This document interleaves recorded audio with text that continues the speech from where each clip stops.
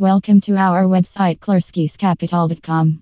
What does equipment financing mean? In today's world, there are many different types of financing available for businesses. Equipment financing is one of those types that many business owners don't understand as well as they should.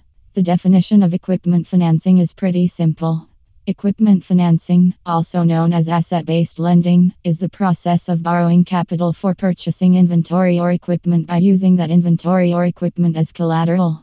When businesses need specific types of equipment to operate, providers will offer them the opportunity to finance their purchases. Bad credit equipment financing. How does it work?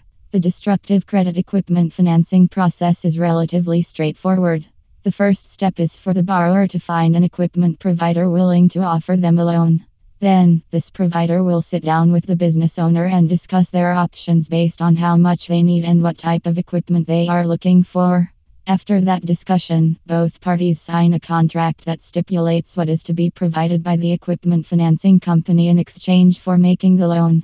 This equipment financing with bad credit contract also outlines when they are to receive their money back, how much interest is to pay on loan, and other terms of the agreement. Once these steps have completed, all that is left is to receive the equipment purchased with financing.